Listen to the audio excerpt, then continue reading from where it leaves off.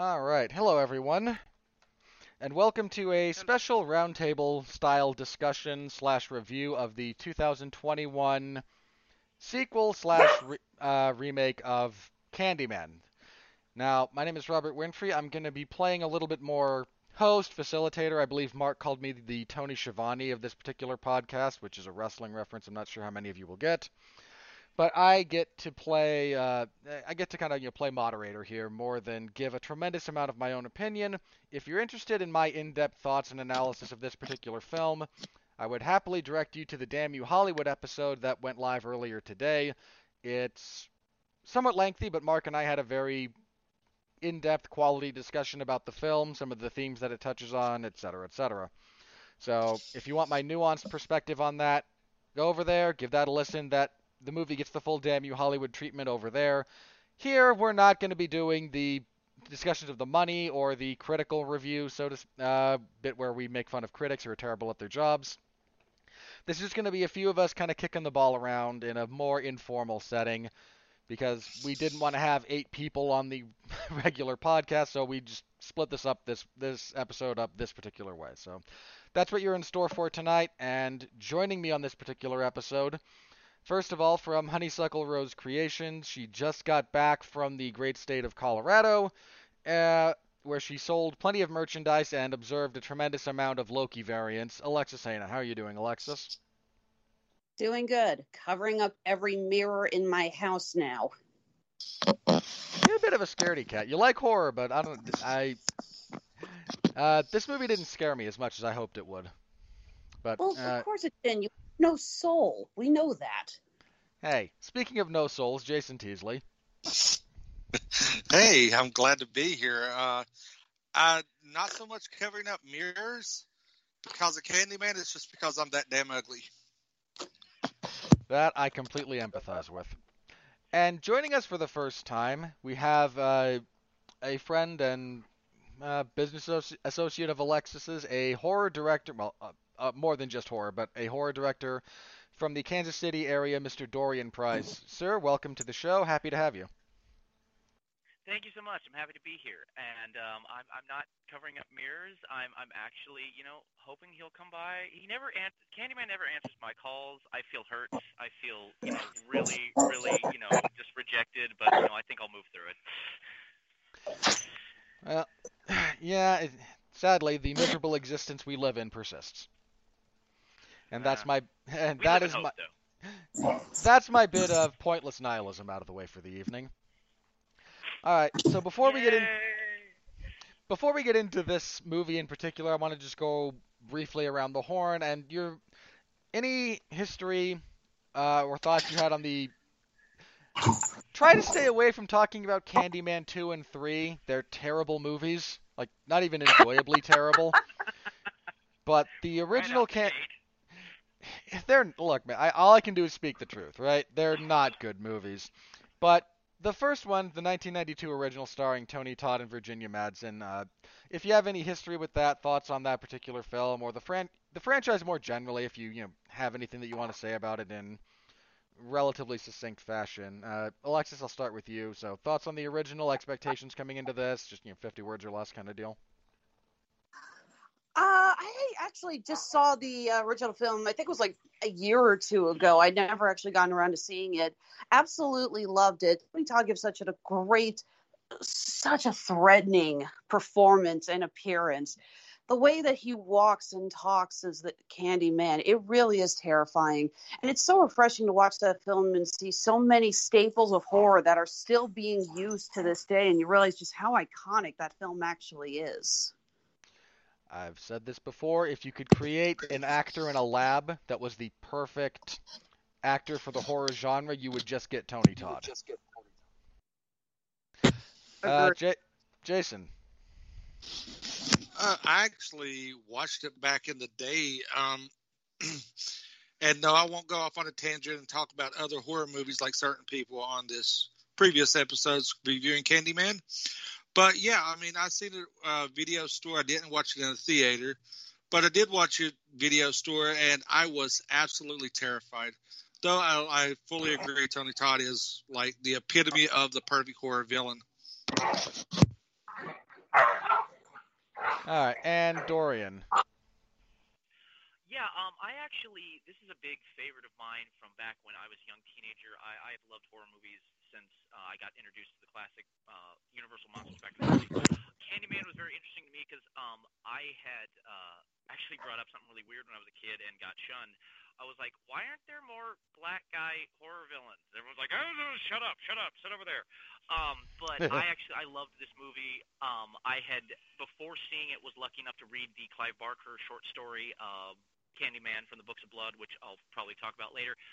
But the first film I loved so much because I felt like it was a combination of the original story and also making the horror monster a romantic figure, in the footsteps of Dracula for him. There was a Bela Lugosi quality to Tony Todd's performance that I absolutely was enraptured with and loved. And to answer the other part of your question, coming into this film, I was hoping that would return. Without doing any spoilers, they didn't in this film do so much the romantic thing, but that was fine because the direction they went in I felt was beautiful. But again, I'll talk on that later. But on the first film alone, I will talk about the sequels later, maybe. But on the first film alone, absolutely loved it. One of my favorites from childhood, and actually was one of the things that inspired me to get into film, and just from the cinematography alone. I'm sure that wasn't 50 words, but we're close. You're close enough. All right. So as for this, I'm not going to do the full plot synopsis I usually do. I'm just going to give a paragraph or so about this. The latest incarnation of this particular film primarily follows. Love the wiki up. Anthony McCoy, who is a painter slash visual artist living in Chicago with his girlfriend Brianna. He stumbles across the legend of the Candyman. Somewhat incidentally, he takes artistic inspiration from it, and his sort of bringing it back into the public consciousness. Some people wind up summoning Candyman because people are idiots in horror movies. Otherwise, there would be no horror. So we just kind of we allow for that, and he slowly spirals into madness. Eventually, realizes he was the child from the original Candyman that was nearly immolated and saved by Helen Lyle, and he is. My issues with the ending of this movie aside, he is eventually transformed into the latest sort of incarnation of the Candyman villain. He is brought into the fold of tragedy that continues to give power to the myth, and that's kind of where the story ends, with the Candyman being sort of revivified, and our one shot of Tony Todd where they decided to digitally de-age him, and I wanted to scream because you don't need that. Tony Todd still looks great, and two, if he's a little older and a little more rugged, I think that adds to the overall thing rather than detracts from it. Who implores Brianna to continue telling everyone about his legend. So that's now there's a lot more that goes into that, and there's obviously a lot of nuance and detail that I'm skipping for the sake of brevity.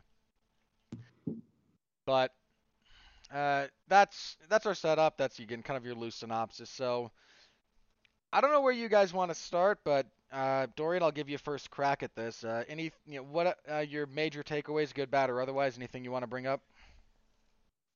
Um, First of all, what has to be said is the cinematography on this movie and the director and the cinematographer working together for the shots they created is absolutely beautiful. They had a way of making Chicago look both, okay, this is how Chicago looks, but with a very quick tilt of a camera or a pan to the side, add this haunting factor that really gave the film its own world in a way. Where it's a Chicago that, if you've been to Chicago, you know what it looks like, but there's like this veil over it when situations begin to get darker, as if the Candyman character himself is being brought forth from the camera in the shots they choose. So it's this other world that he kind of holds sway in.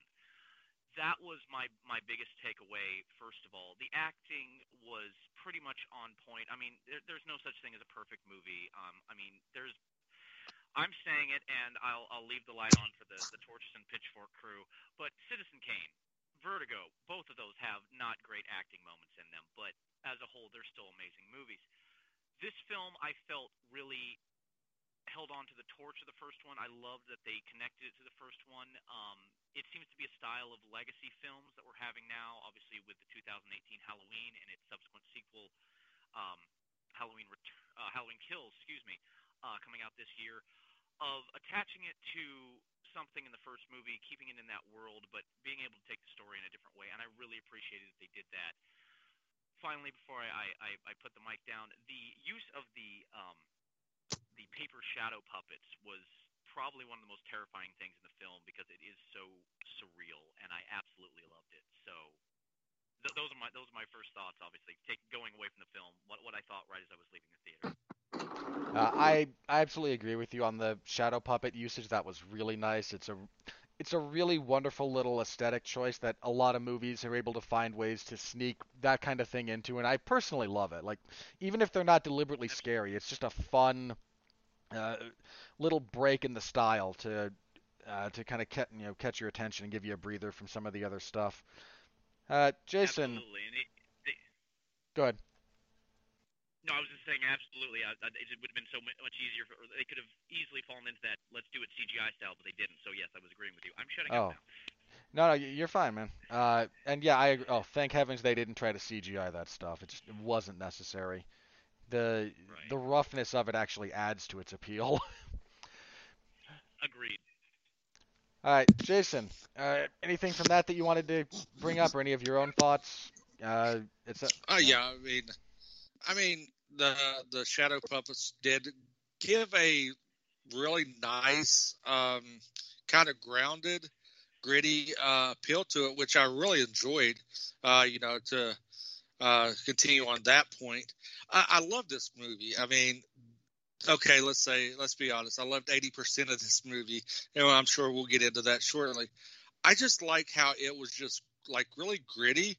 It updated the story, but yet held true to its roots, which was a really nice thing because watching it, and you get those little Easter eggs, you get those little callbacks, and to see how everything's interwoven, I think was a really great thing.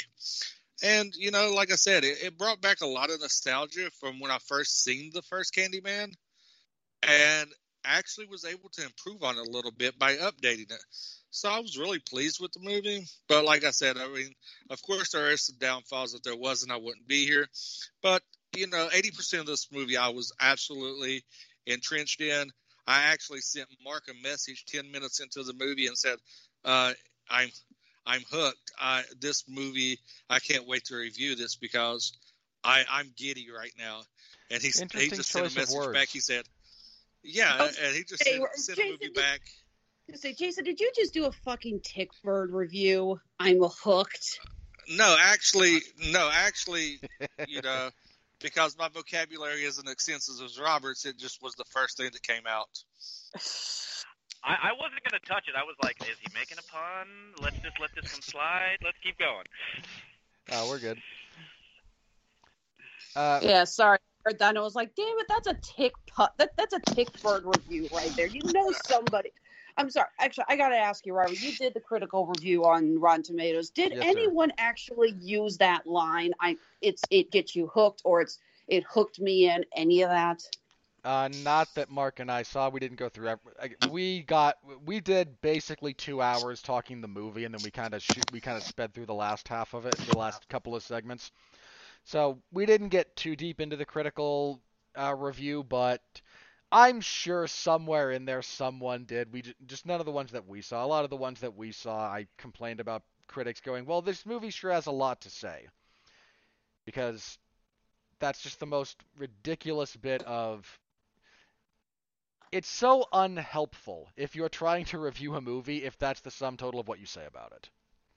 So, but Fair enough. So I got to yell at some of those people, and no, there were some bad ones, but we didn't get a lot of the puns that we know. There was one guy, I can't remember who it was, who called the movie a like sticky sweet treat for the fans, and I just wanted to punch him in the face.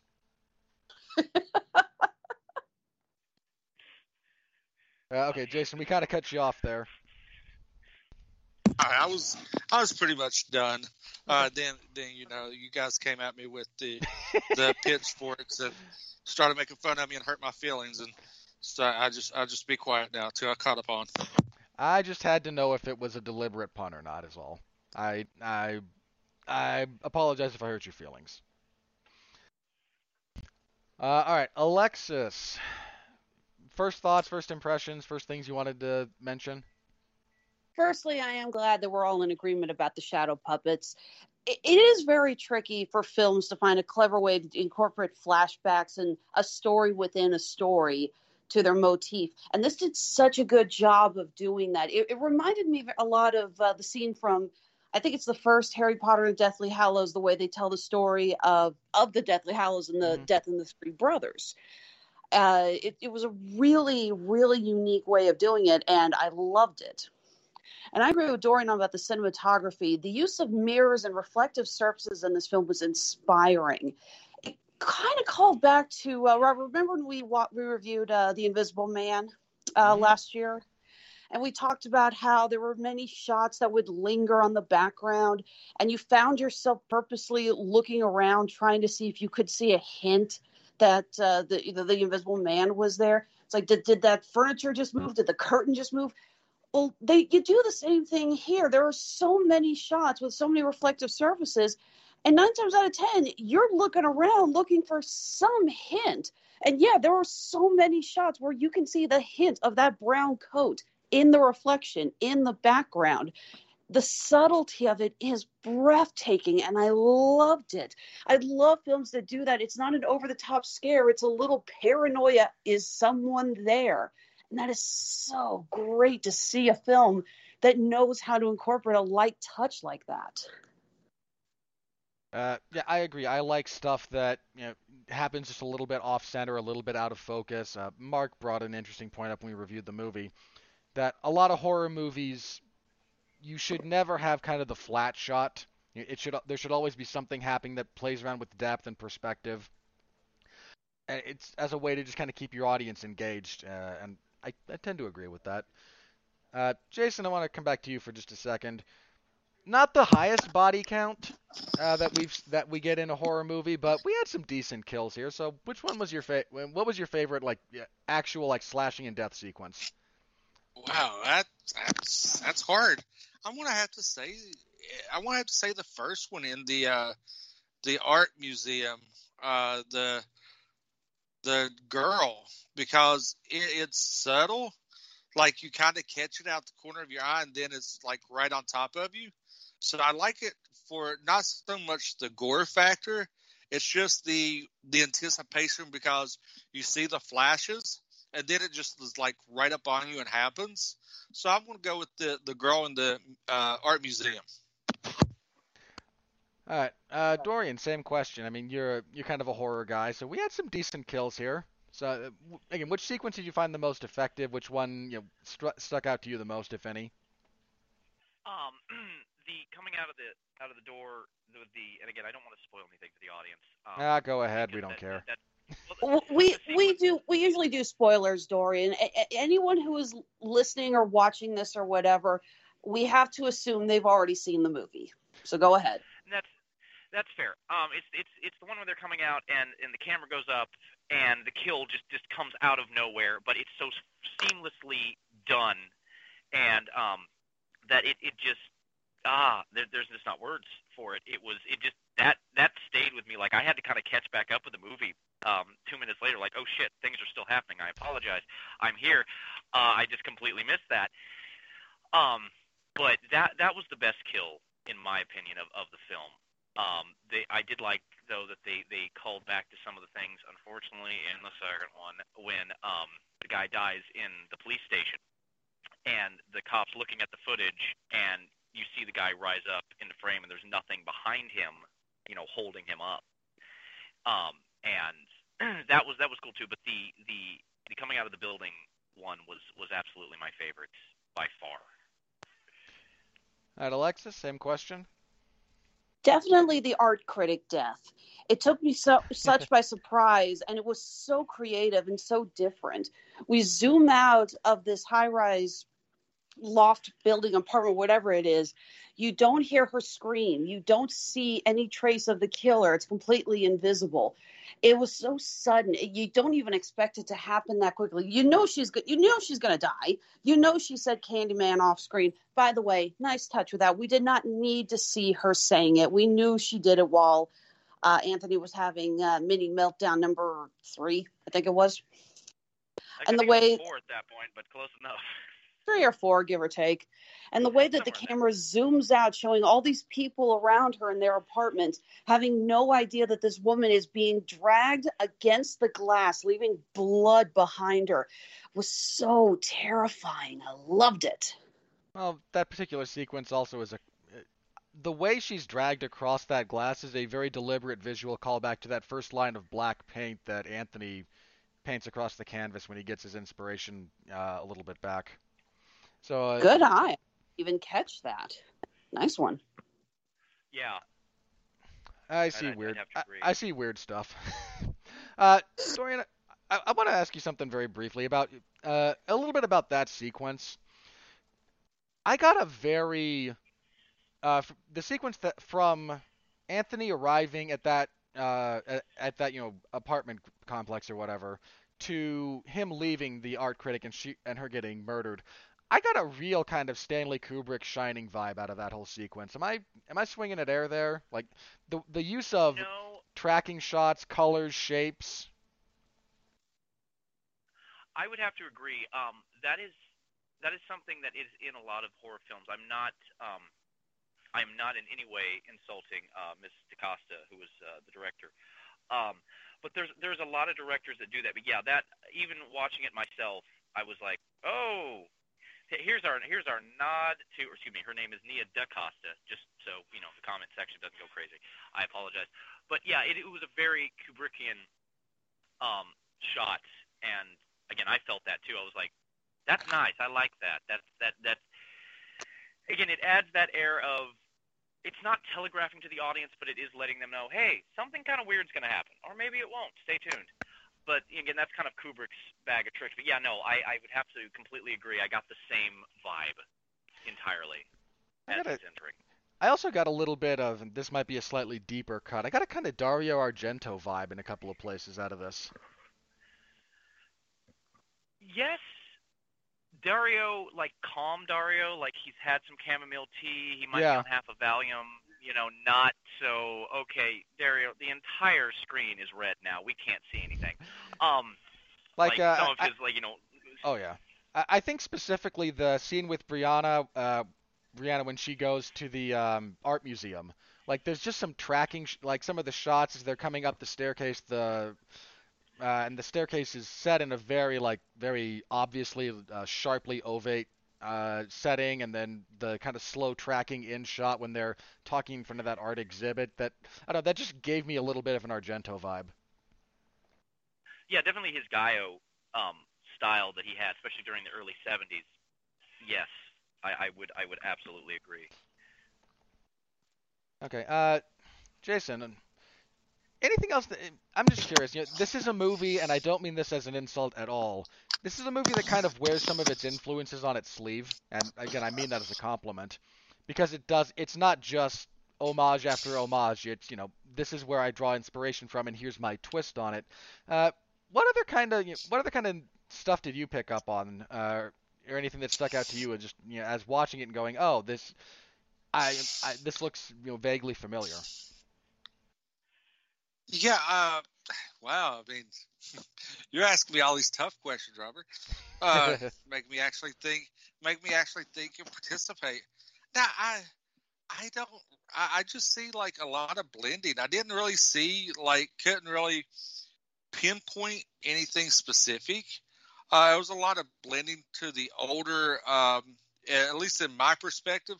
So like the older horror movies where it was more show don't tell and the anticipation building up rather than slap you across the face, slasher that we've come to see in recent movies.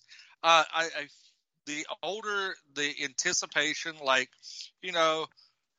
what's lurking in the shadows, what can happen. rather than being right up in your face. This is what's going to happen, and that's where I drew a lot of my eyes going through, is more of the background anticipation rather than what was actually going on.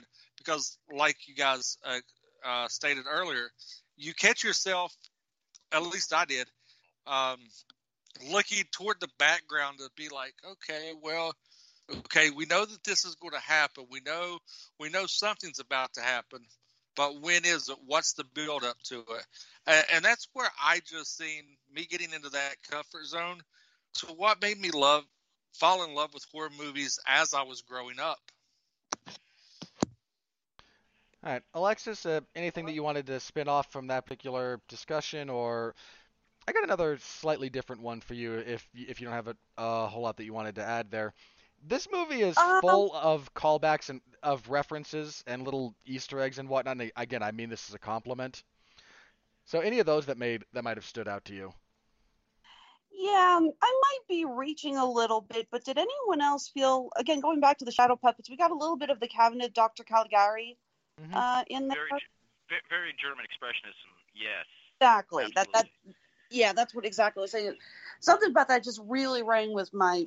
It's like I'm watching those scenes. I'm like, I'm getting flashbacks to all the times I had to pay attention in film class in college. Shame on you. Uh, Shame.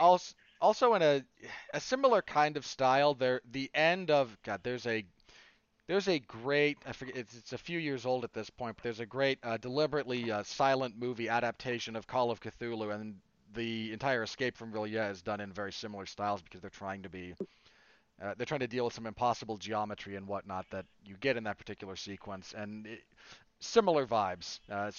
I'm with you. That was uh, the limbs Yeah, all you being really slightly long.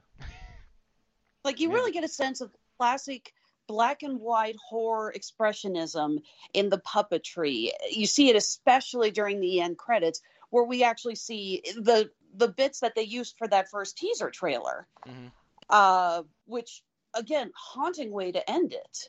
And I loved how those scenes was like were able to convey so much through silence and music and the puppetry. Well, if I can just pounce on what she said just now, I hmm want to give the movie a huge compliment for doing something that, to this point, Marvel has been really the only ones to succeed in, is letting people sit through the credits. Because as a director, as someone who's been on a lot of film sets as crew, those credits are your only, standing ovation.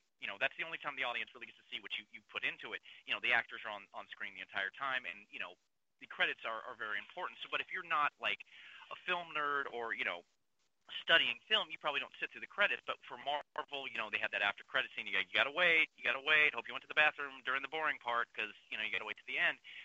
This made the credits interesting in the sense that you wanted to sit through them because the puppet stuff is still going on, and you're wondering, oh wait, is the story over? Is there something else?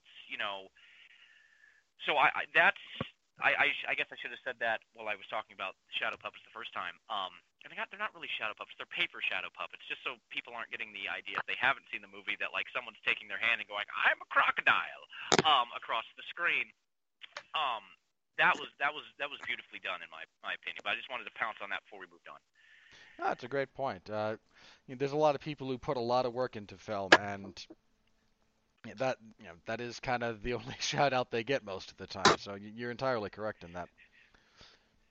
I guess this is our PSA. Hey folks, stay for the credits. People worked hard on this for you. Finish your popcorn. Yeah, please don't. There's a reason they're required to air all of them instead of being able to cut them off early. Uh, Right. what did I want to bring up next? Okay, this might seem like an odd point, but personally, I really wished we'd have gotten Tony Todd back sooner for this movie. I think this film was missing a little bit of his presence in his narration. Uh, and my idea, such as it is, I mean, I just watched the thing. I haven't been able to really sit down and dissect my thought process on this.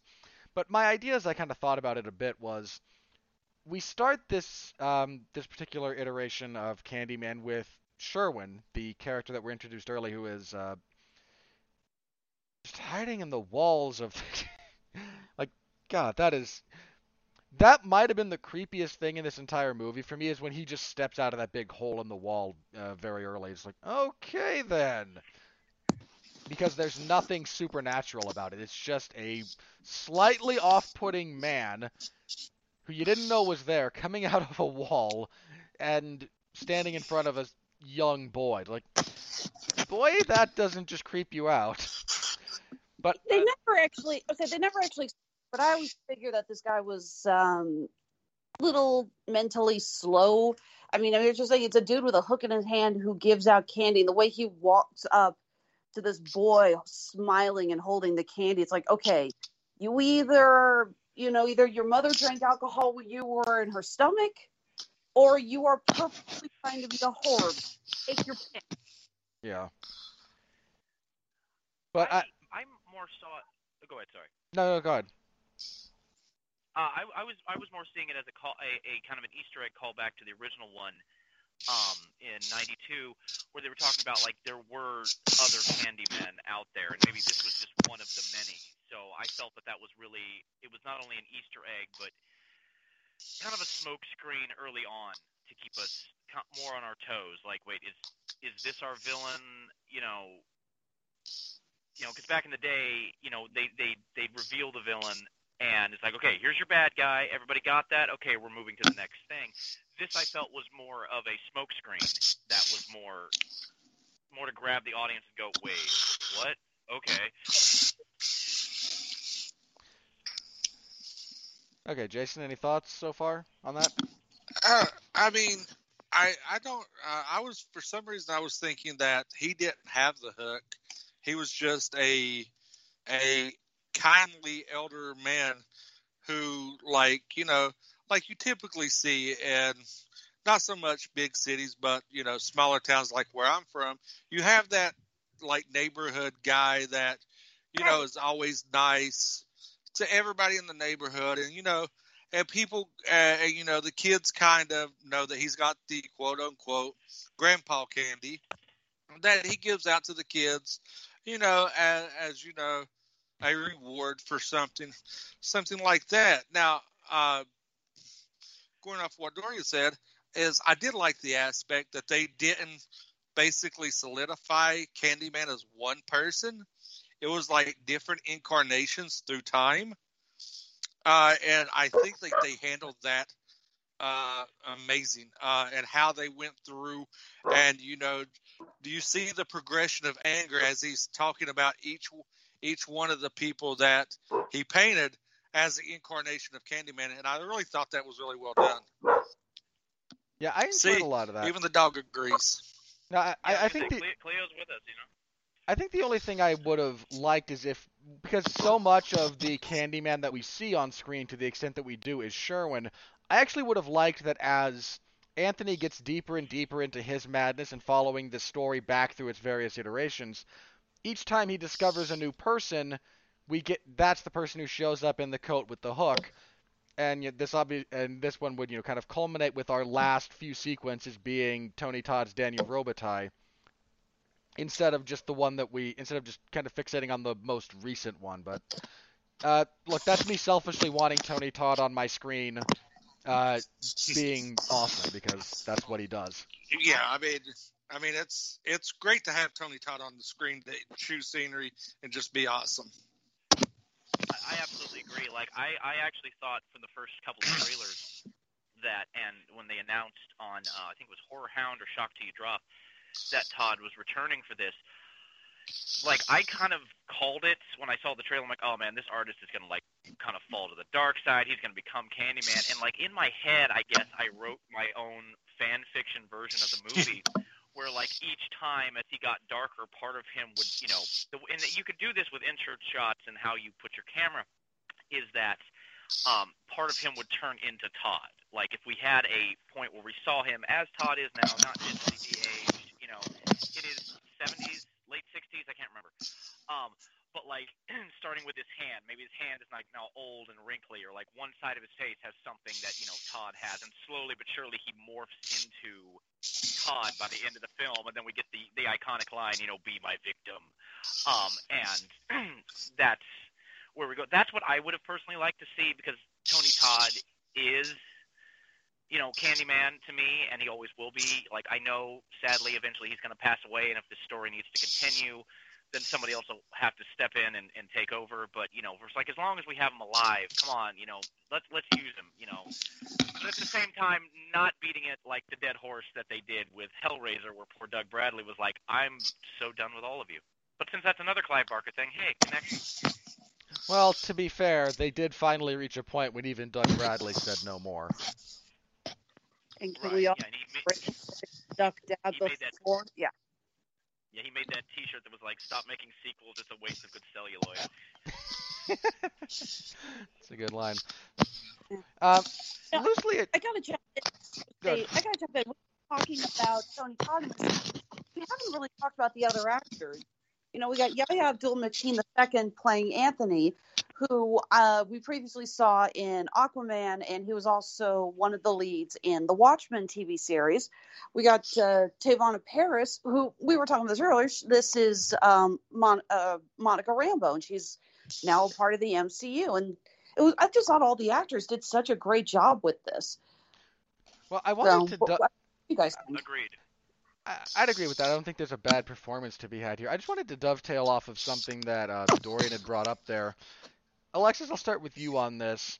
This movie touches on a lot of different genres of horror to varying degrees of success, but the combination of whatever combination they did of practical effects and CGI to make poor Anthony's arm and then eventually his face wither, that is some top-notch body horror almost. Like, that was some creepy stuff. What's the name of the fear of lots and lots of holes, symmetrical holes? There's a name for that. There's a name for everything. What was that, Dorian? I believe it's tryptophobia. Tryptophobia, yeah. The minute I saw, you could see almost a beehive pattern emerging under his skin. Nice little touch, by the way. But when you see how badly his arm has deformed and up to his face, I'm like, there are some people in this audience who have tryptophobia, and they are just squirming so uncomfortably in their seats right now. Because I don't technically have tryptophobia, but even I admit all the holes in the skin. Like, I was expecting bees to start flying out of it. Again, you see the hive pattern. I thought we were going to get bees flying out of that. I would have loved that. Something akin to stories to tell in the dark, the scene with the spiders coming out of the girl's face. Yeah. Hopefully with less grade C again, CGI. They did a good job toning down a lot of the CGI. I think the effect I really liked the most was how they were able to have the bees, which are obviously CGI now. We're not going to pay Mr. Tony Todd for how many times he gets stung this time. But I loved how they were able to do the scenes where the bees would basically fly into the mirrors and then were on the other side as if walking on the glass. It was a very clever idea, and I really liked it. Yeah, I Jason. agree entirely. Yeah. Jason, I want to ask you something real quick. The fact that all of the opening credits for the studios and the production companies, those were all backwards for me, like they were literal mirror images. Was that just me? Or was that I just want to make sure that's everybody. No, that was for me too. Yeah, to the tell me point I'm where not the I only was. one when that movie started. Just then they're going, "Is this on purpose, or did somebody screw up in the projection room?" Well, a little bit, but I like that. As a former projectionist at a theater, when I seen it, there's certain things you look for. You learn through the trade that you look for. So when it popped up like that, I was like, "Is this?" So I started looking for visual cues that when I'd done film and I made that mistake, because it did happen. I started looking for the visual cues, and then I kind of realized what was going on, because it was like taking the audience and projecting us out through like the eyes of the mirror. And once you realize that, it adds a whole different layer to this movie, in my opinion. Absolutely agree. Yeah, I thought it was a fun little trick. Yeah. Okay, let's see. We mentioned the acting, because I don't think there's a bad performance to be had here. Uh, I really did. The more I think about it, the more I kind of enjoy Yahya Abdul-Mateen. Uh, Being a horror protagonist is not the easiest thing in the world, believe it or not. There's a lot of people that are cast in that kind of position and do it very badly. It's why the good ones stand out so much. So, Dorian, I'm just kind of curious, in a more kind of generalized sense, what do you think makes a good horror protagonist, especially the tragic kind? And what about his performance? Kind of helped you along in believing in him and rooting for him. To me, it's a it's a three-step program. It starts with the writing. If the writing isn't strong, you can get Marlon Brando, Robert Downey Jr., whoever you want to get, and it's not going to land right. They can do as well as possible. If the writing's not there, it's not going to happen. But that brings us, if the writing's not good, that brings us to, or if the writing is good, that brings us to the second part, which is the directing. The directing has to be, they have to know the story, they have to feel the story, they have to know where it's going, they have to be able to communicate to the actors, and the actors communicate back with them where the level is going, where we're heading on this. And obviously that brings us to the actor themselves. What I loved about his performance is it was very almost a Shakespearean tragedy without being an iambic pentameter, everything rhyming. It was, he brought this obsession, but it wasn't like a Victor Frankenstein style obsession where it's like, I'm going to defeat death, this is what God will feel like. It was a curiosity. And he took something as simple as curiosity killed the cat and gave it to us in such a relatable way that you're looking at it going, oh my God, this could happen to me if I'm not careful. Excuse me. Yeah, there's... But...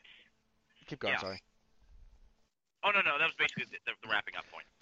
Just in that same vein, the kind of middle segment of this movie, which is his descent into madness, I got a real, Lovecraft vibe out of that. It's specific parts of Lovecraft's work, but he does a lot with the kind of sensitive artist who descends into almost like atavistic or predestined tragedy/horror, and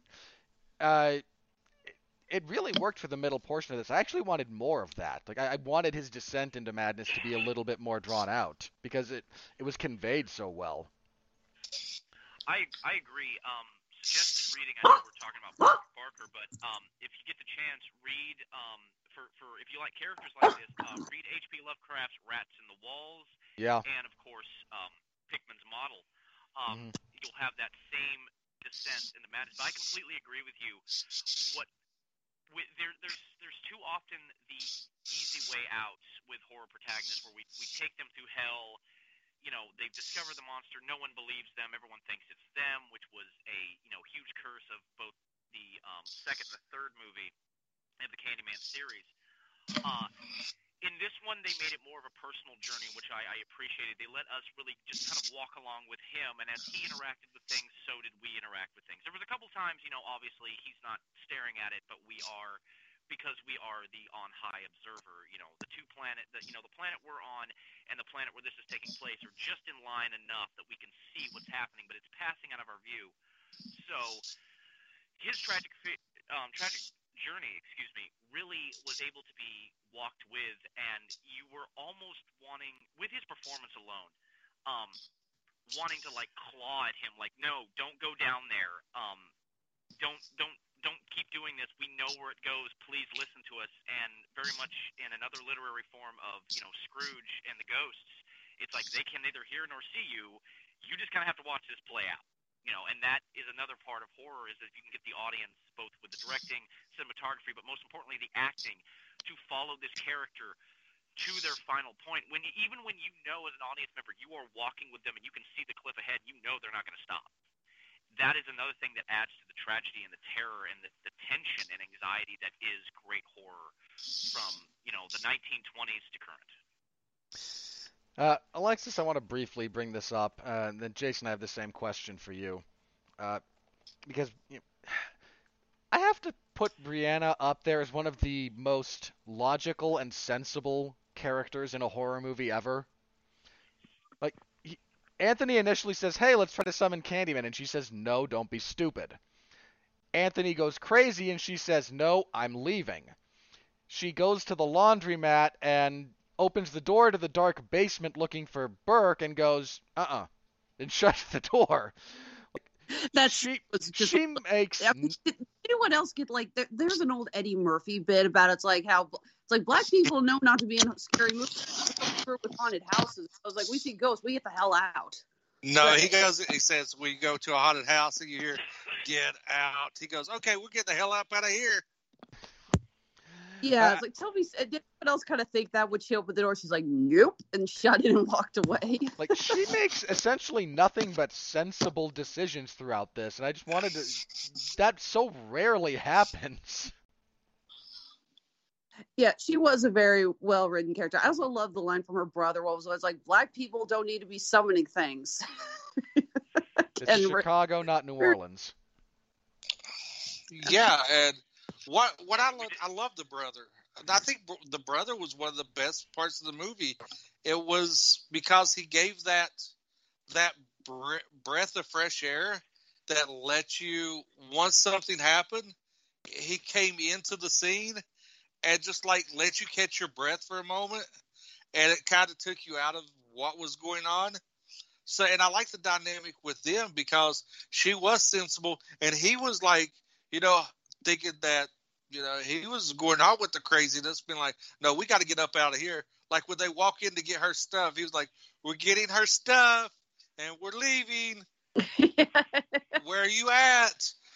Just kind of screaming through the house, just kind of, and it showed the relationship between the brother and sister that, they give each other shit at the beginning of the movie, but he cares about her to be her protector. And I thought that was a really good dynamic that not a lot of people that I've seen on reviews talk about.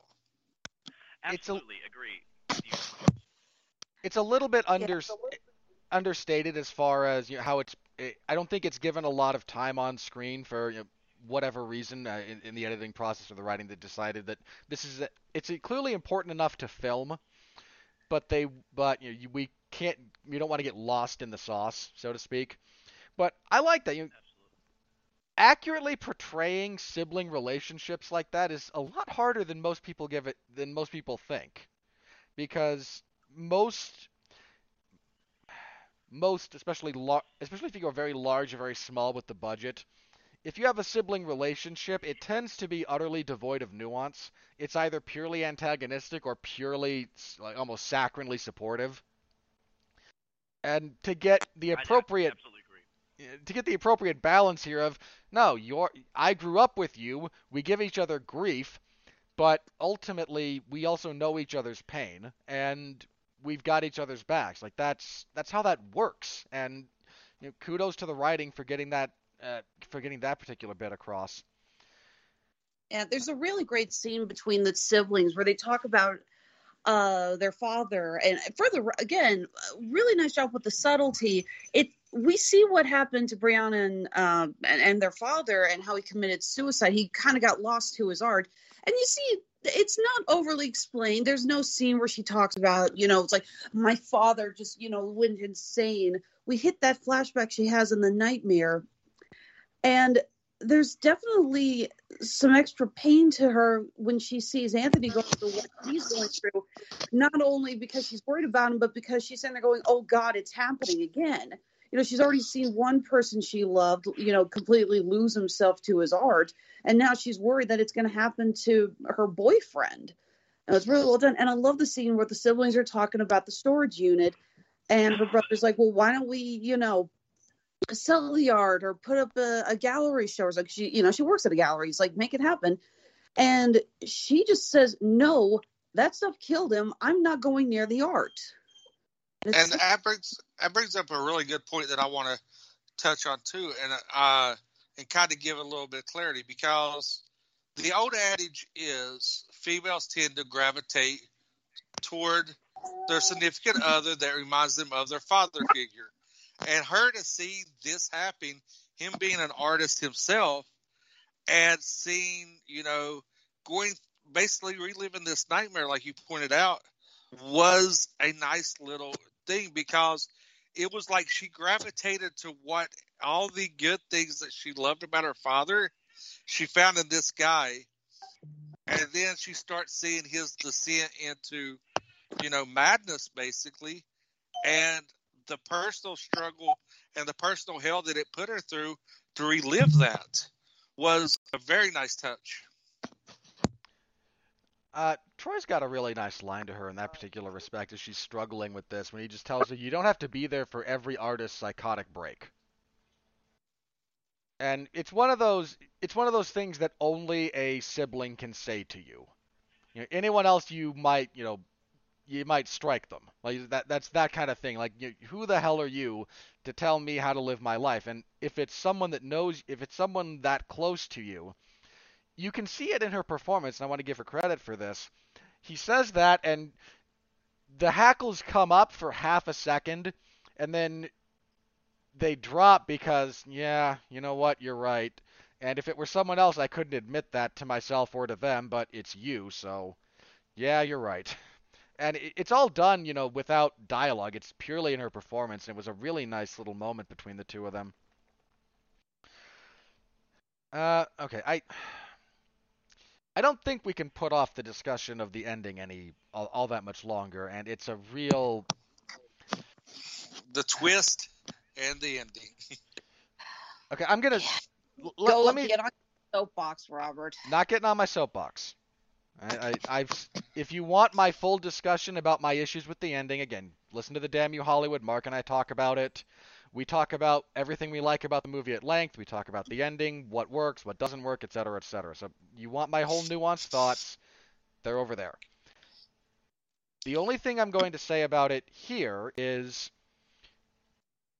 I not only didn't like it, it was so jarring and took me out of the experience of this movie so much, I almost actively dislike thinking back about the movie in some respects, because it's so... That's the impact it had on me, and I don't know if that was intentional, I don't know if that's just me, and I don't want to get too deep into that again. I already went over that at length, but it was a problem for me, and in short, not because they summoned the Candyman and he went on a revenge-killing spree against dirty cops. That's fine as a general rule, I suppose. It's more that the entire discussion of the relationship between the black community and the police had been absent, apart from the one bit at the very beginning of the movie.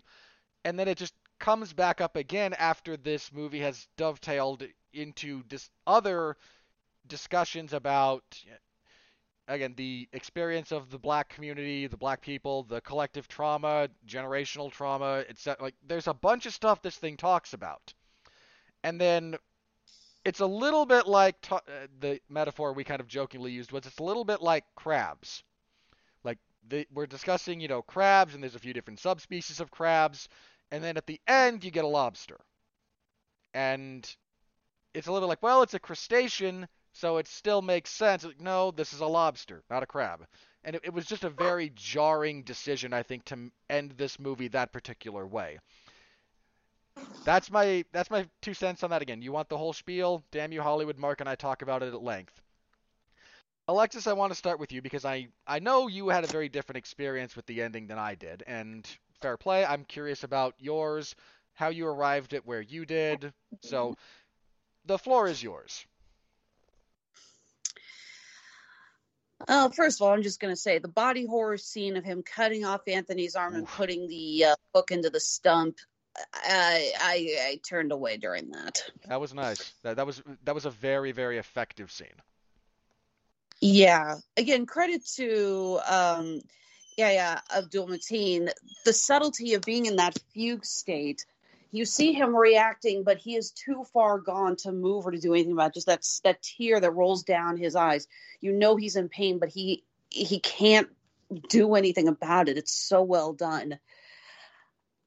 For me, it really felt that it called back to the first Candyman. The idea that when Candyman went to Helen the first time, it was because she had essentially destroyed his legend. The idea that the murders were not done by him, it was done by this gang guy, this gang member. And he's basically going, you screwed up. You have ruined my story. You need to fix this. And I kind of got that a little bit out of this, the idea that they needed that this man who committed, what was his name? Burke, the guy who owned the laundromat. Yeah, who at one point is in fact at one point is reading a Clive Barker novel, actually, which I found amusing. That was a nice little subtle detail. But yeah, I just got the idea that he wanted to find a way to repurpose the Candyman legend.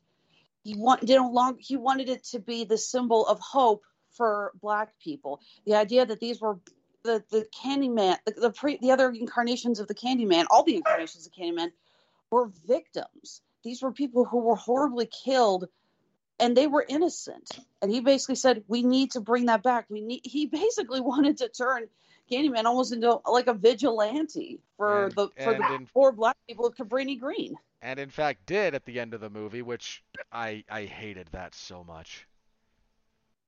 Like you and I talked a little bit about this when that first trailer dropped, right? I remember you said you were terrified that this film was going to suddenly become all about race relations. The fact is, I understand where you're coming from, but there is no way. Okay, go ahead. That wasn't my fear. Candyman has always been even the original. It talks about race relations. I'm fine with that. My fear was that they would turn the Candyman entity into something to root for, which I think is the wrong way to go about any slasher property. And I know Candyman's not a strict slasher, but you go with me. Your villainous entity should not be something you ever root for in these kinds of movies, my opinion. And I think ending the movie on the note that they did in that respect was a mistake. You mentioned this to me, I think the way you put it was perfect. Something or someone can be both a victim and a villain. Those two things are not at all and never have been mutually exclusive. And I think that's a line that they crossed here in this, and that's where where some of my issues came from. For me, I'm just going to admit it. I had to sit back and acknowledge that there are parts of that twist that I am not going to totally be able to relate to or understand. I am a 36-year-old white woman living in the Northland of Kansas City, Missouri. It's like, hell, Mark and I always joke when we reviewed Judas and the Black Messiah. We're like, yeah, a couple of middle-aged white people from Missouri and Florida talking about a movie about the Black Panthers. Yeah, like this is really going to bring a lot of introspection to this, and there is a lot with the Black Lives Matter movement and such, and the portrayal of the Candyman in today's climate that I, as a white woman, am not going to get. And there were parts where I just sat back and I was like, this ending was not totally 100% made for me. So, okay, Dorian, that was my. That's fair. So, Dorian, the ending, and then I threw a fair bit out there about my personal theory on horror villains, especially these kind of supernatural pseudo-slashers, and what makes them work and what doesn't. And if you disagree with me, sir, by all means. I threw a fair bit out there right then, so. If you could actually just give me a couple minutes, I'm getting my notes together. If we could move to Mr. Teasley so I can get stuff together. I did not know we'd be talking about the ending, so I'm sorry. I'm trying to readjust here. No worries. So, Jason, you had a similar reaction to Mark and I about the ending being a little bit of a swerve, so. It took me out. And the moment that it took me out is when you get the reveal that he was the baby from the original. I actually, just not to cut you off, I actually liked that. I thought it was a nice callback. Well, it was a love-hate thing. Mm. I liked it in the sense that it tied it back to it, but I didn't like it as they leaned too heavy into it. To make him the quote-unquote figure of Candyman. I would have liked it if they would have just kind of kept it subtly, or even made Burke, played it as Burke being one of the children that did it. And, instead of saying, okay, he has to come back to take on the mantle of Candyman, the baby has to return. That's the part I didn't like. Now, as for the ending, the whole cop thing, I didn't hate it. I was taken out of it, I guess you could say, because it tied everything in. I think they could have handled it a little bit differently. I like the fact that, he gets in the car and he's basically concocting a story to, paint the picture. And, she summons Candyman.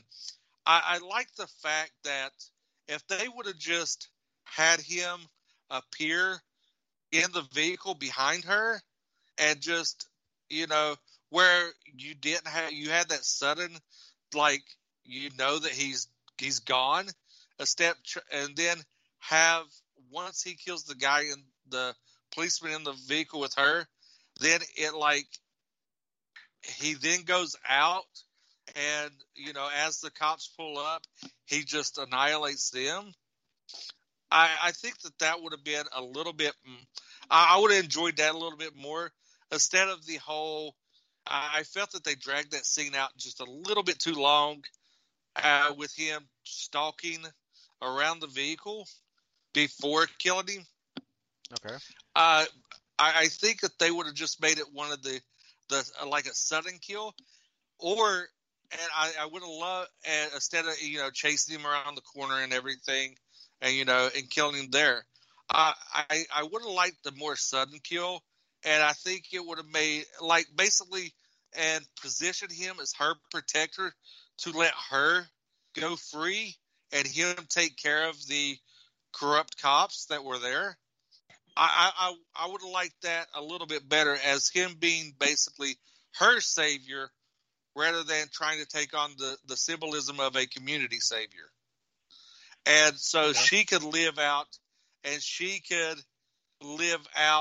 and embellish the Candyman lore to keep the idea of the Candyman alive. Okay, fair enough. All right, Dorian, you ready? Yes, I am. All First right. of all, let me apologize, everyone. I didn't know it was going to be spoilers, so I had notes in different directions. No worries. First of all, I want to talk about what the second part of your question you gave me about horror killers and monsters in general. One of the things I think makes Candyman stand out apart from skin color, although that is a huge part of it, and I believe one of the first, actually no, the first black horror villain that actually had character and wasn't just the sidekick or part of a zombie horde. Yeah. But this character is so different in every horror monster is different. Like Dracula, he's a monster. He's feeding. He's evil. He wants to corrupt. Frankenstein's creature, by comparison, though, is not, because he's like, I don't know how this works. I'm trying to understand, and everyone's treating me horribly. Fine, I'm going to fight back. Giving those 2 points as juxtaposition, I like the fact that Candyman leans into this weird gray area of, from a certain point of view, not to go all Obi-Wan, but from a certain point of view, you can almost understand why he's necessary. And here, this comes to my notes. Mr. Teasley said that he felt that they leaned too heavy into that. And I can understand where that point of view is coming from. The only difference is, for me, yes, I am a white boy. However, the only thing I will add to my resume on that is I was born and raised in Northeast Kansas City. I was surrounded, I think I was one of only 3 white families in that area. And it's like 12 to 16 block radius. I don't exactly remember. But I got called things for hanging out with black kids and Hispanic kids and stuff like that. I will not say on this podcast or pretty much any form of media. But to me, when I first saw this movie, I really appreciated Candyman because it was, not only was he a romantic figure like Dracula, as I said earlier, but he was almost a spirit of vengeance. And the ending for me, I loved because and the director said this best. I got to see an interview with her. She called it demented catharsis. And Okay. for me, I completely got that. I completely connect. I'm like, I agree. Even as still a white boy, the way I dress, the way I talk, because of where I was raised, I get pushed into that, oh, you're the poor, get out of here. We don't want you in our, country club, sipping seltzer water area. And that's not everywhere. And I want to make very clear right now, I am not insulting anyone with what I say following, because we're going to go back to the movie. What I saw in the ending was that the character is given a choice by the police. It's like, okay, she's either got to screw herself over and get, taken in, or she's got to screw over, basically, so I can't remember the character's name, Burke. And up until that moment, the Candyman's really been seen as a victim of racial violence. With even what we saw in 2 and 3. What I felt the ending did when she's saying it in the rearview mirror, and the Candyman appears and just butchers the cops, is it's not just Tony Todd's Daniel Robitaille. It's not just Anthony anymore. It is all the anger of the ghosts together, all of their hate through a focusing crystal. Like it's like taking a magnifying glass through the sun and burning that ant. It's all this power and hate focused on these people who, and with the police, have how they've treated black people and Hispanic people, and in certain cases, especially during the 60s, the white people who would stand next to the civil rights movement were murdered. And this, to me, the reason I loved the ending and I'm down with it is it's Alexis is right. It does kind of become a vigilante, but in a good way. It's a element of fear that you don't want to go down to Greeny Green and cause problems for your cop. You don't want to go down there and cause problems anyways, because there's the Candyman, and he doesn't care. He will go through you like a knife through warm butter. The characters, even though it's focused through Anthony's character as the ghost, they've become death now. And the only thing that threw me off a little bit was that he didn't kill her. But from a writing point of view, I almost wondered, is this sequel bait? Like if everyone likes this, we get a second one where she's kind of almost outrunning her ex-boyfriend's ghost, who really doesn't want to kill her, but because of the curse maybe has to. Maybe that's almost a contractual thing. I didn't know about that. But I still enjoyed that. With him being the kid from the first one, a part of me as a huge horror fan loved that, because I'm like, man, connection. I love when these things happen. I can also understand, though, why the audience felt it was, like, A, out of nowhere, or B, forced, is that there's not a lot of hints throughout the movie. If there had been, that'd been great. I hate to jump to another movie or another sequel of a good movie series that's shitty, but in The Crow 2, City of Angels, they make it very obvious that the character that you see at the start that's kind of walking you through is Sarah, because we see the little, clown mask from the first one.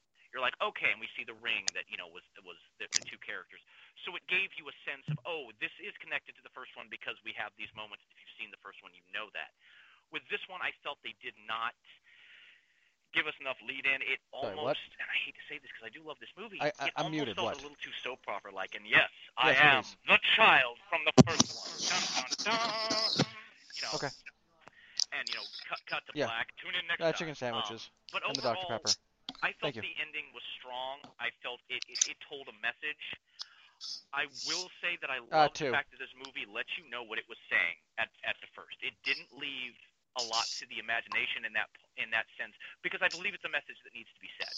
It is one that affects our day-to-day life in the world today, and not in the sense of like, hey, stop being racist, or somebody with a hook will come kill you. This is an issue that we are framing in this story. So to me, I absolutely love the ending. I have very little to no problems with it, and I guess to me, I'll wrap up with this. It's kind of a pick your battles thing. It's not a battle for me that I'm like, okay, I have a few issues, but they're not that big. Yeah, and that's fair enough. Just to hop in real quick. The point I made when they leaned into it was him being the kid.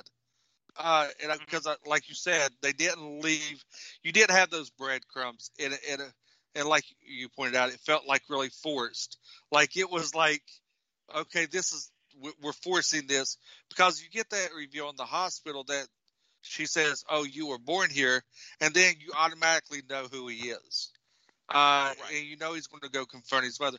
That's what I meant by they leaned too hard into it. If they would have slowly brought that along, like especially the fact that he moved into the area and his mother was trying to. They just sprinkled in that his mother kept trying to get a hold of him a little bit more to basically try to shield him from finding out the truth. I think that would have been a little bit better. Would have helped the reveal a little bit more, I guess you could say. I absolutely agree on that. And I'm sorry, I misunderstood your leaned into it thing. It's fine. It's fine. Together, so I was like, ah. No, because like I said, go ahead, Alexis. I was just saying, can we at least all agree that it was a nice touch to get the actress from the original Candyman to return as Anthony? 100%. Yes, I did like that Easter egg. I think just kind of to the point being raised here a little bit about the ending, I think there's a bit of a problem with the writing of this, and this is a very broad problem, and this is both broad and minor, so just kind of, I'm not like, let me get through this. This was written by 3 people. This was written by Jordan Peele, Nia DaCosta, and one of Peele's writing partners, Win Rosenfeld. This movie also a little bit comes across like a movie written by more than one person in that respect. Not quite the sort of like patchwork that, say, Ant-Man is, which you can watch each individual scene of Ant-Man and pick out which of the 3 directors directed it. It never quite achieves cohesion like that. This one is not that. It's not that extreme. It's more thematic. It feels like one of them wanted to talk about gentrification, which is sprinkled throughout parts of the early phases of this movie. One of them wanted to talk about police brutality, and one of them wanted to make a horror movie that had a lot of references to some of the original Candyman films. And they blend together reasonably well. This is not jarring from scene to scene. But I do think that the overall writing of this suffered a little bit because you had 3 different ideas about things that this movie wanted to talk about that, at least 3, you can probably pick out more if you wanted to go back through it with a finer tooth comb than I'm using at the moment. And as a result, they all get touched on but never really explained or expounded upon in any sort of more meaningful way, that either limiting the focus a little bit or perhaps even a longer runtime might have achieved. Now, I think a longer runtime might have hurt this movie more than helped it if we go beyond about another 10 minutes, give or take, just kind of by the nature of the story they're telling. But my 2 cents on that, feel free to agree or disagree. Alexis? Sorry, I thought it all blended in pretty well. Okay. I can understand where you're coming from, but I thought it worked all pretty well as one story. Okay. Dorian, Jason, any in that order, so we don't talk over each other. Thoughts on my kind of perspective there? If you think I'm, again, swinging it air or etc. I respectfully disagree. Okay. In the sense of that the first movie, I cannot, and shame on me for being a bad film nerd, I can't remember if the first film had 1 or 2 writers. I seem to remember that Clive Barker was involved, but I don't believe he was the sole screenwriter, and I want to say there were 2 others. But that's neither here nor there. What I'm saying, and the reason I respectfully disagree, is because the first film was the same way. There was one part of the movie that wanted to talk about gentrification, and it did. There was another part of the movie that, in this case, where this one talked about police brutality, the first one talked about people being forgotten. Virginia Madsen has this amazing line while they're in this amphitheater thing.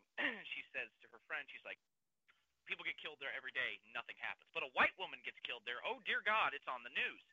And that line has always stuck with me, and I loved it. So I felt that what they were doing with the police brutality, even though it's really kind of only at the start and the beginning, the start and the ending, I beg your pardon, was a callback to the original one. These people being forgotten and just shoved to the side, and stay in the shadows. We don't want to. We want to pretend that you don't exist.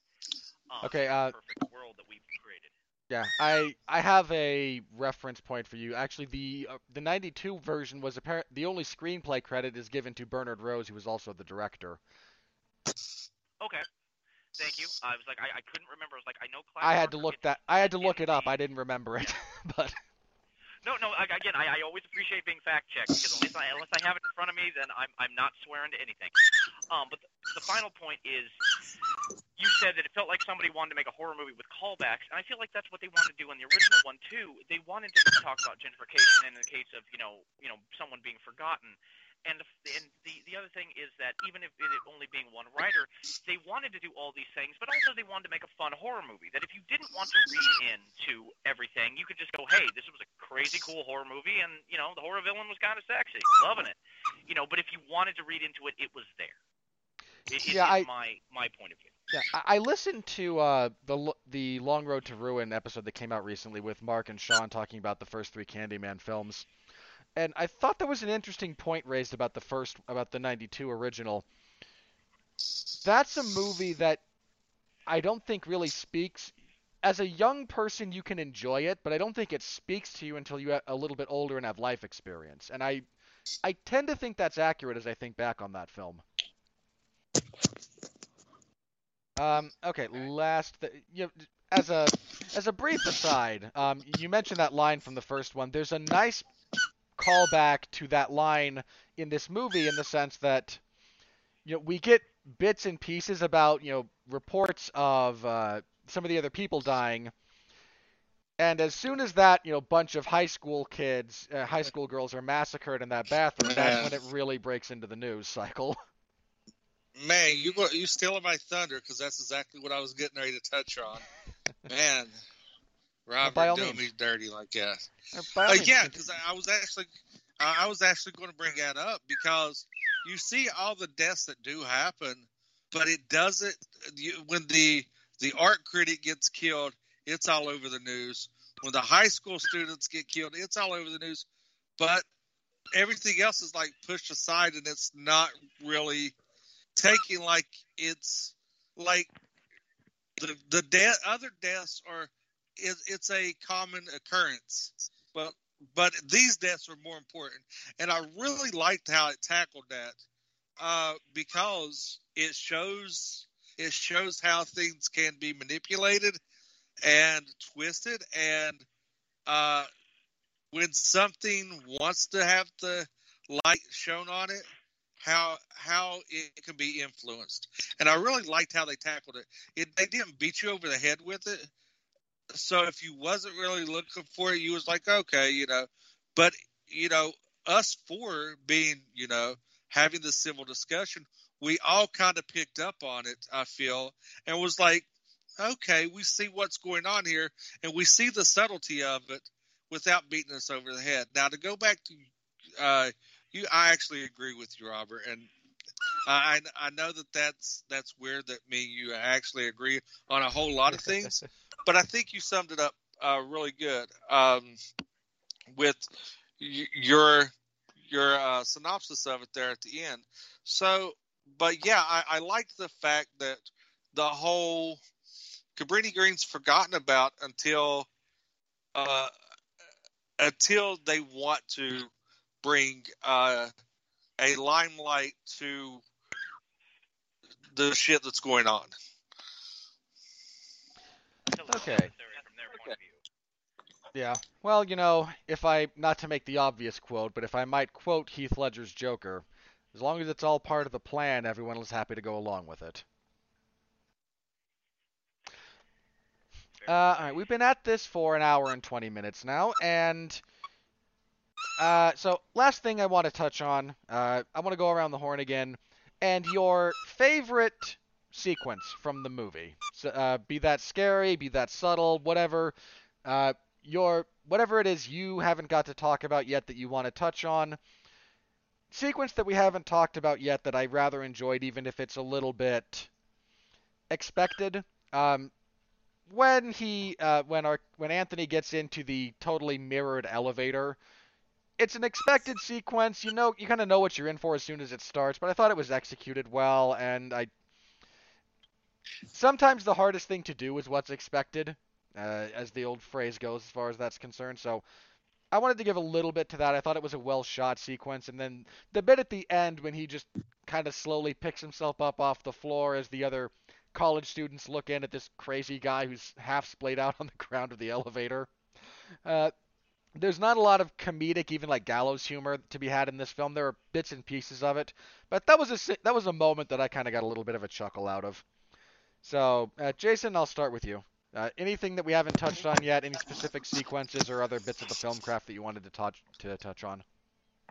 I mean, we've kind of touched on everything from start to finish. The one thing that I did like is that we haven't touched on is the first time that he goes there. He hears the lore, he hears the story, and it kind of plants that seed in his head.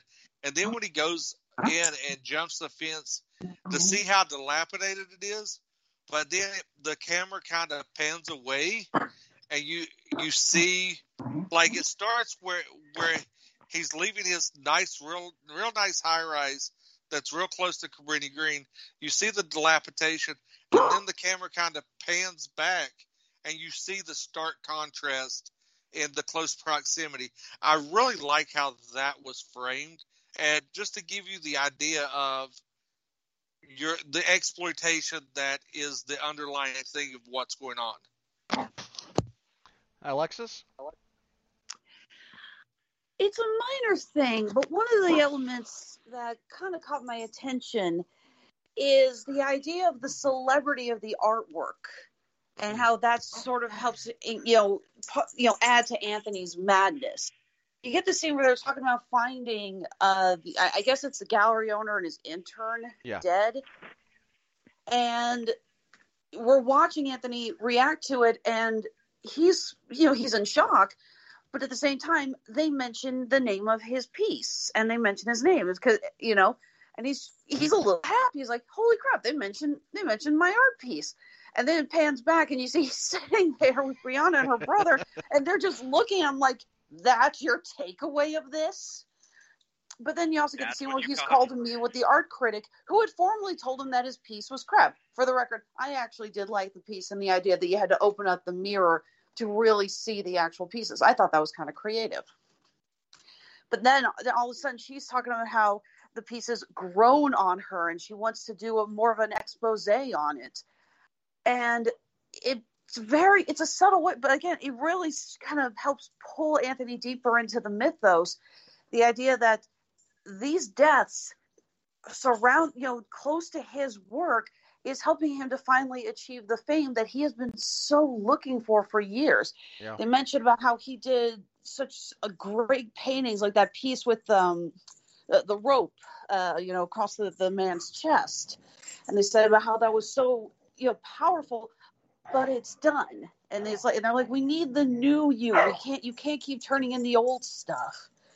And it's very easy to see him become very seduced by this idea that he has found his muse. He has found something that is going to catapult him to fame in the art world. I'm not nearly as artistically inclined as I used to be, but I certainly remember the feeling you get when you finally find something that speaks to you like that. It's a bit of a euphoric high that I don't think is replicable, no matter how many people might try with other chemicals and whatnot. It's a very unique experience. Okay, Dorian, last thoughts? Anything that we haven't talked about that you wanted to? Yeah, it's not. You asked for like another favorite sequence we hadn't talked about. It's not so much a sequence, but this falls into my film nerd and horror nerd. The sound design and the music was enrapturing. It didn't have the memorableness of like the Halloween theme or something like that, but it had this understated subtleness to it that really drew me in.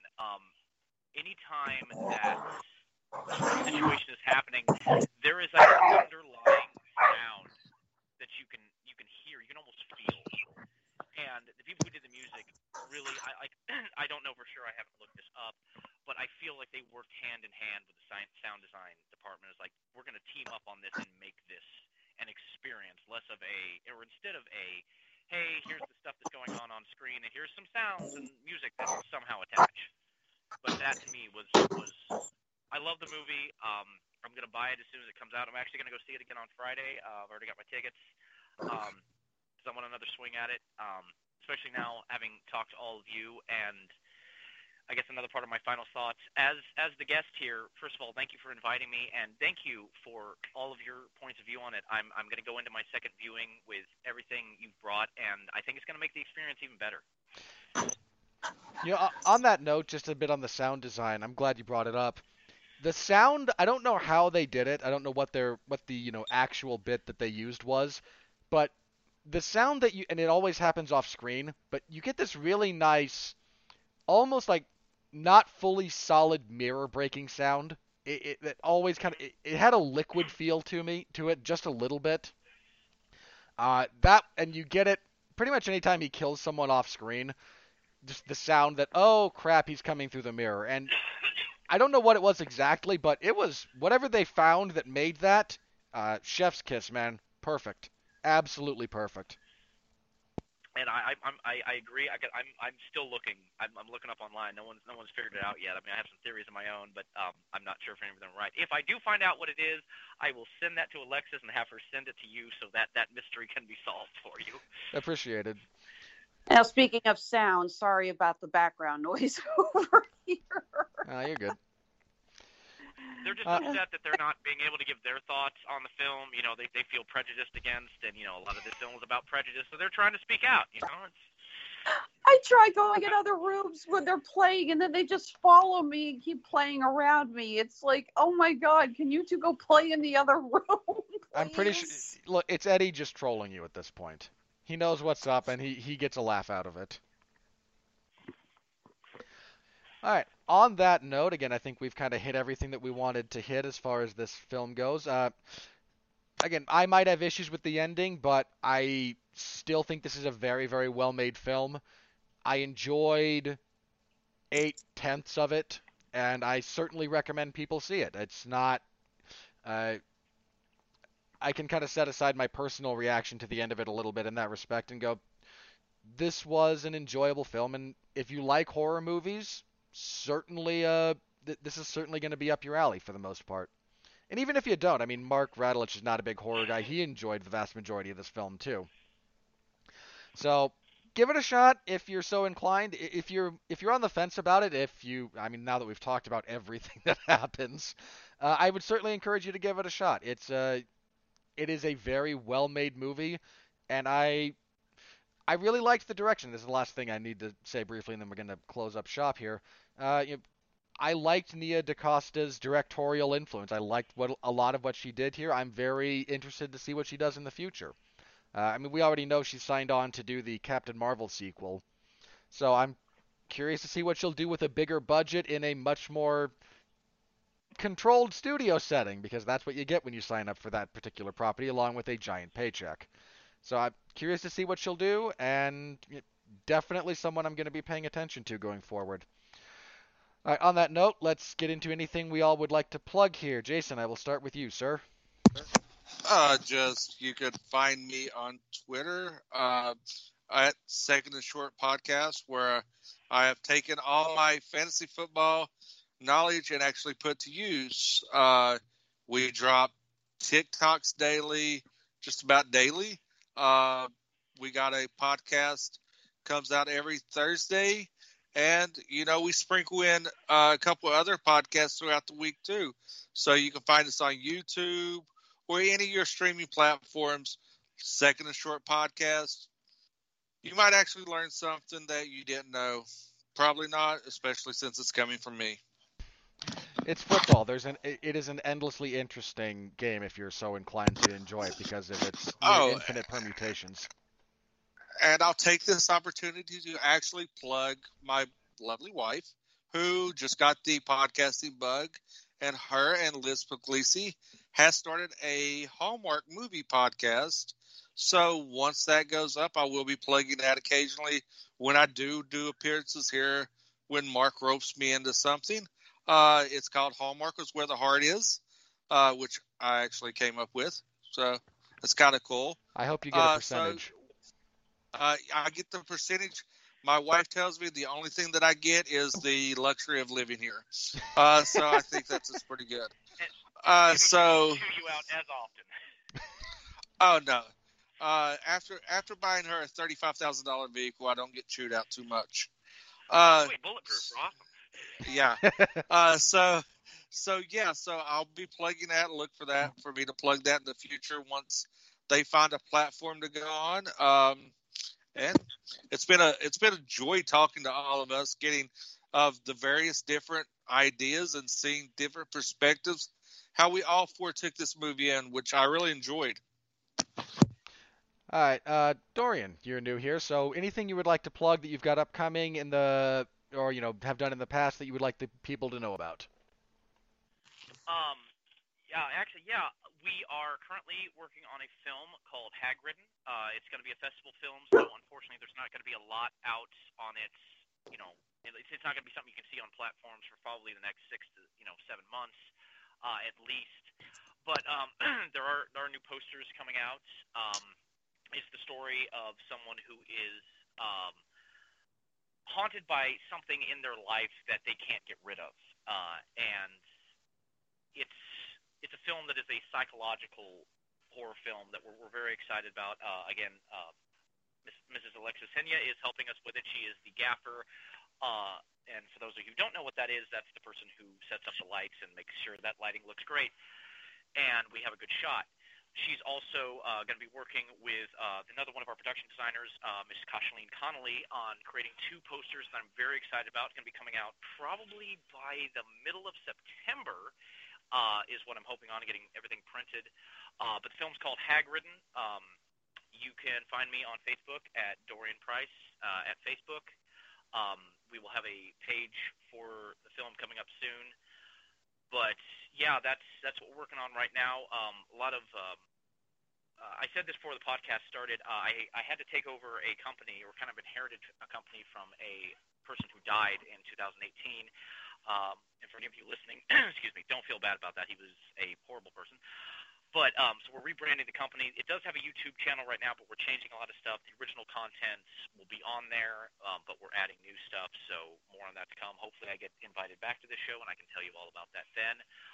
But yes, I would like to also mirror, no pun intended, what Mr. Teasley said. I've really enjoyed talking with all of you, and again, thank you for letting me be on the show. To all the listeners, I hope you enjoyed this. I hope we gave you some stuff that you really enjoyed, and will again help you want to go see the film, because it's great. Love it or hate it. The old saying is, it's not what you like, it's the fact that you like. So go out there, find out what you think, and post your own thoughts online. So again, thank you very much. Yeah, you have been a very wonderful addition to this particular panel. I thank you very much for coming on. So we're pretty loose about letting people on here. I mean, Mark let me onto one show, and now I do everything almost. So you might get stuck into the orbit. That's fair. Thank you. Alexis. Dorian, how did you pronounce my last name? You know what? We're not going to talk about that. That was a mic problem.